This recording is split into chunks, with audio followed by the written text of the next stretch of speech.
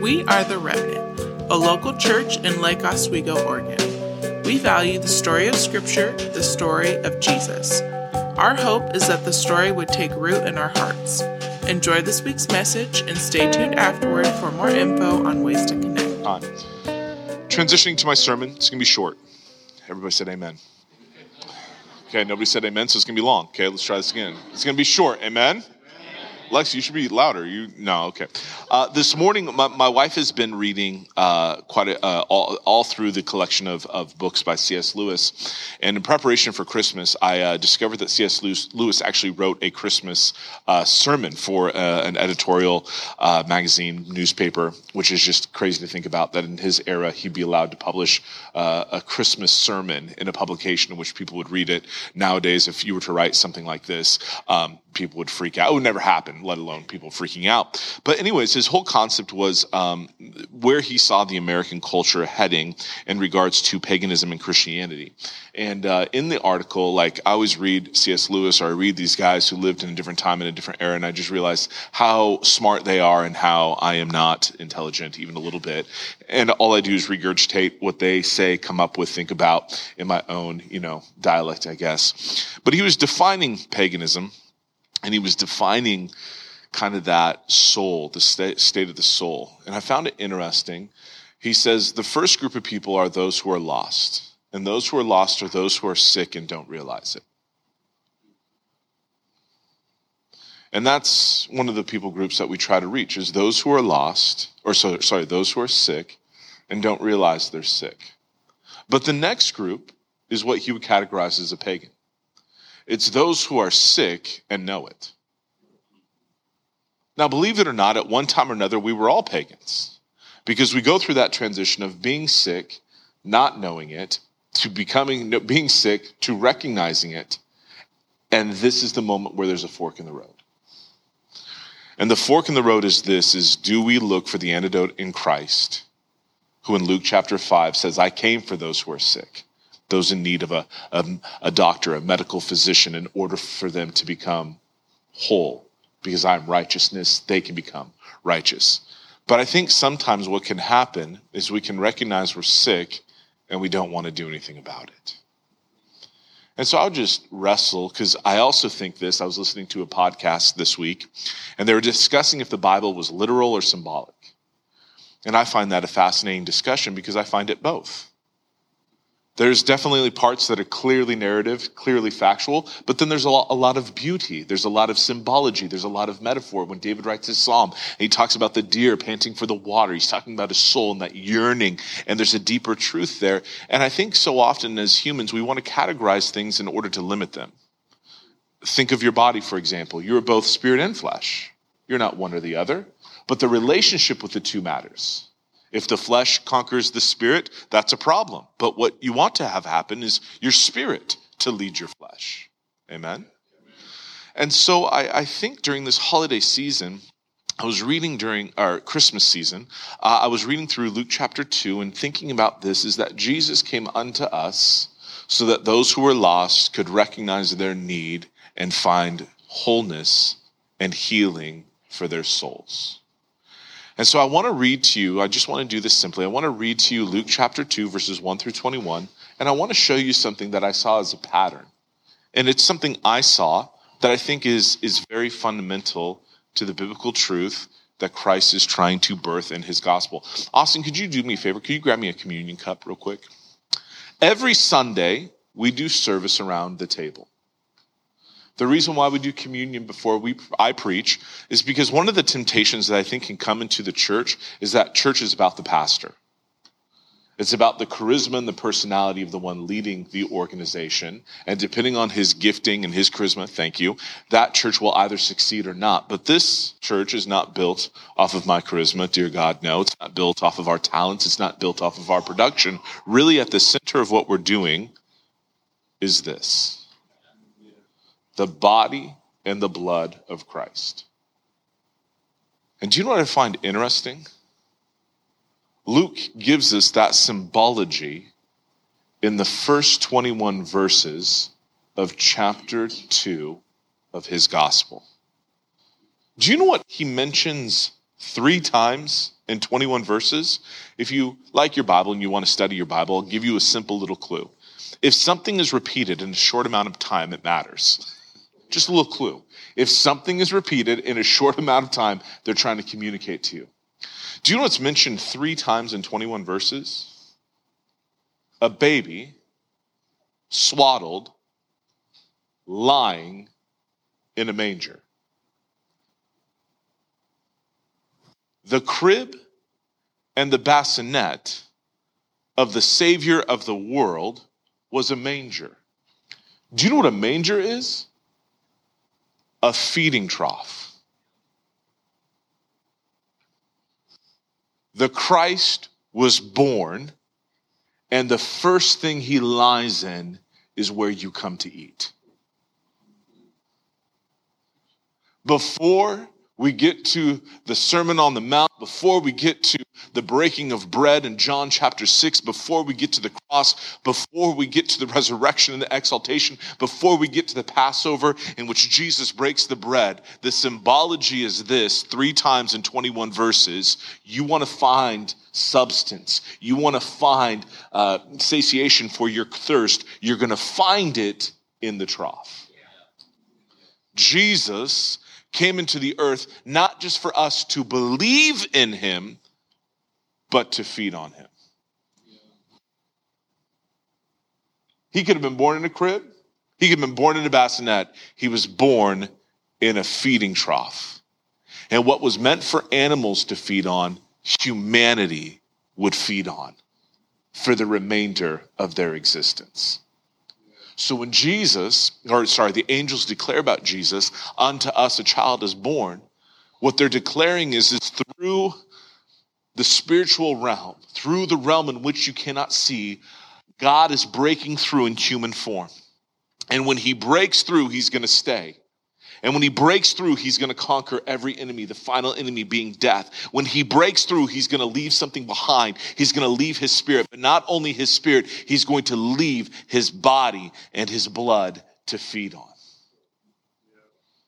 So the incarnation is not just a story of his Christology. It is a story of us eating and feeding differently for the rest of our life. The power of the cross, the power of the resurrection, the power of the exaltation lies in a feeding trough. And so we come back to this thought process and we wrestle with it. Do we recognize that we're sick? And do we recognize that the antidote and the medicine for the longing in our souls and in our bodies and in our flesh and in our spirit and everything in between is lying in that manger to be fed on? And so when Matthew leads us in communion, it is not a ritual. It is not in remembrance. It is the substance for my life, for our life. So now let's read Luke chapter 2, verses 1 through 21. In those days, I just love the Bible. In those days, a decree went out from Caesar Augustus that all the world should be registered. This was the first generation when Quirinius, in case you're wondering, Austin from last week, was governor over Syria, and all went to be registered, each to his own town. And Joseph also went up to Galilee from the town of Nazareth to Judea, to the city of David that is called Bethlehem. Okay, so let me tell you a couple things that happened in about 4 verses. We discover 3 things. Number 1, we discover the political climate. Rome is making decisions in which Jews have to function. Can I tell you the beauty of Christianity? Here, Rome is controlling the Jewish decisions. In about 200 years, it would become the epicenter for Christianity. Do you know who made the decision for this registration to happen? The Roman emperor. But you know what he was doing without even recognizing it? He was getting Jesus to the place in which he needed to be born in order for the prophetic word to be fulfilled. Can I tell you how God works in his sovereignty? He gives you choice. He gives you free will. He invites you along the path. But can I tell you something? He lays the path out. God's plan cannot be stopped. It cannot be ceased. We can make it more complicated. We can delay the process, but God's kingdom is still moving forward. And here an emperor thought that he was ruling and reigning and having control, and all he's doing is fulfilling the very biblical prophecy that they had been waiting for. I just love this. Verse 5. To Judea, to the city of David, which is Bethlehem, because he was of the house and lineage of David, to be registered with Mary, his betrothed, who was with child. And while they were there, the time came for her to give birth, and she gave birth to her firstborn son, and wrapped him in swaddling cloths, and laid him in a manger, because there was no place for them in the inn. Again, God is orchestrating where this child would be born, not only the city, but the location, fulfilling what was prophesied. That's mentioning of the manger once. And in the same region, there were shepherds out in the field, keeping watch over their flocks by night. And an angel of the Lord appeared to them, and the glory of the Lord shone around them. So remember that. The glory shone before they were even mentioning fear. I think, one of the things I'm constantly trying to do in my own son's lives and in my life as well is to keep the sacred things sacred. I think what happens to the glory of the Lord specifically, is we make sacred things casual and they lose their purpose. The shepherds were so overwhelmed by the glory of God, not just the angels, the glory. How do we know this is true? Because when Moses experienced the glory of God and came back down from the mountain, they were so fearful that he had to wear, I'm going to forget the word. Help me. A veil, thank you. He had to wear a veil over his face. The glory of God can be so intense, so powerful, that the reaction is awe. And I think during the holiday season, we have to fight to keep the glory in the story, because that's where the power is. Let's keep reading. And they were filled with great fear, and the angel said to them, "Fear not." Easy for you to say. "For behold, I bring you good news of great joy that will be for all people." Isn't it interesting that the story, the message, can be joy for some and fear for others? The thing about the gospel, and the reason why there's so much reaction to the story of Jesus, the person of Jesus, the King of Jesus, Jesus as Savior, is because there's only two reactions. There's no neutrality. If you truly see and Christ is revealed to you, you will be filled with joy. But if your eyes are blinded, it is not like, I don't know how I feel about him. What is in your life is actually great fear. But yet, the Lord chose shepherds. I just mentioned in the earlier verses that Joseph had to get Jesus to Bethlehem, and he was being registered because he was from the lineage of David. And what was the profession of David before he was king? He was a shepherd. When you study the Gospel of Luke, and when you study the Gospels in general, there is a commissioning for you and I to be shepherds. When you go back to Psalms 23, you discover a shepherd. When you study David as a whole, you discover that the principles of the shepherd peek through all through his kingship. Shepherds were not just chosen because they're the lowly of the low. They embodied who the Christian was supposed to emulate. Filled with such joy and compassion and love and mercy that we would look at the other children of God that roam this earth not as enemies, but as his children.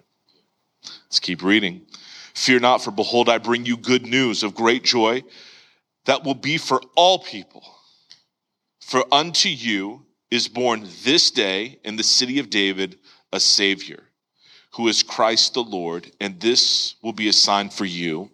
And this is the second time it's mentioned. "You will find a baby wrapped in swaddling cloths, lying in a manger."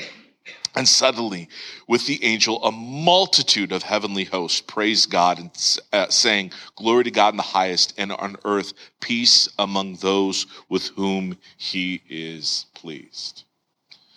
If you compare the wise men's story to the shepherd's story, the wise men followed a brilliant star. A bright, beautiful, brilliant star.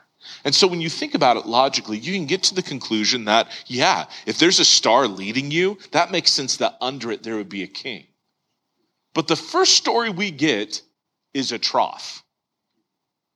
Hey guys, you know this guy who's going to absolutely flip the world upside down, like the savior, the king that you all need? You're going to find him in a trough. Do you know why shepherds are so important? Because 99% of people in professions, lawyers, doctors, probably would have been like, no, there's not going to be a king there.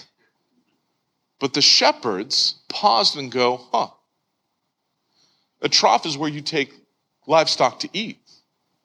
We don't know what kind of shepherds they were. We assume lamb, but they're probably familiar with all animals. They understood that what was waiting for them could satisfy at a hunger level what their spirit longed for. And so for them, when they hear this news, they're not skeptical, they're excited. I think sometimes we have to be careful during this season not to get too far off in our own imagination thinking that we have needs that are really wants and wants that are really needs. And so what we do is we go searching for something that will satisfy, only to recognize that Christ was born in the humblest of moments, in the humblest of situations, in order to satisfy the true core hunger that exists in all of us.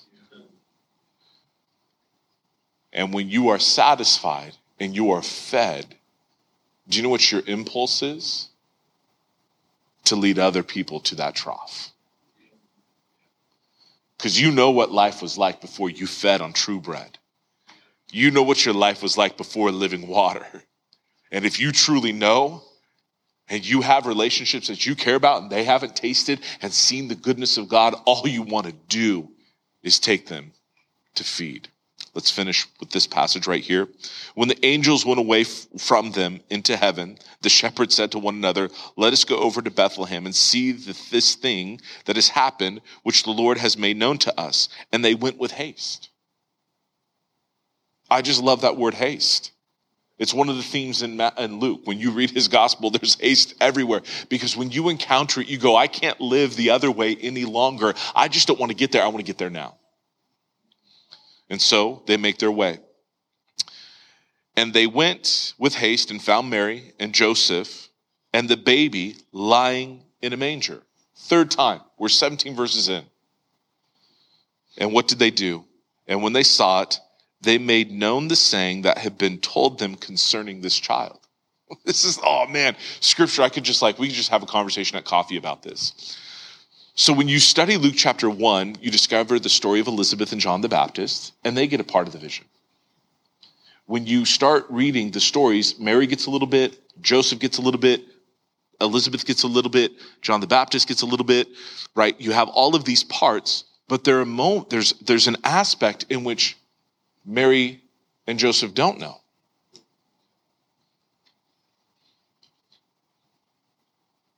So imagine this. You're getting this word from God, but you're human, right? An angel comes to you, you're going to bear a child, and the child's going to be savior of the world. Well, I know that prophetically to be true.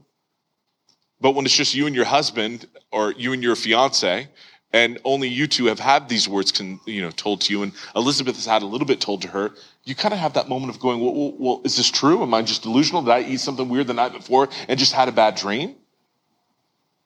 But the shepherds come, and the first thing they do is they say, this is what just happened to us. This is what we experienced. And look at this. And all who heard it wondered at what the shepherds told them. I don't know about you, when I read this, I was like, wait, time out. You're telling me there wasn't an aha moment when Mary gave birth to Jesus? Like the birth wasn't pain-free and just like, oh, there's something different about this child. That there was actually something the shepherds could say that they also wondered at what was happening. Because no one's above the need to feed on the presence of God. All of us are sick and broken. All of us at one time were pagans or lost. And Jesus whispered in your heart, in your ears, unto you I came. I came for you. In the midst of your sickness, in the midst of your brokenness, I came to bring healing. And at some level, can I encourage you? You all responded with a resilient yes. And so from this holiday season, our commission is to be light. Let's finish the story. And all who heard it wondered at what the shepherds had told them, but Mary treasured up all these things, pondering them in her heart. And the shepherds returned, glorifying and praising God for all they had heard and seen, as it had been told to them. And at the end of the 8 days, when he was circumcised, he was called Jesus, the name given by the angel before he was conceived in the womb.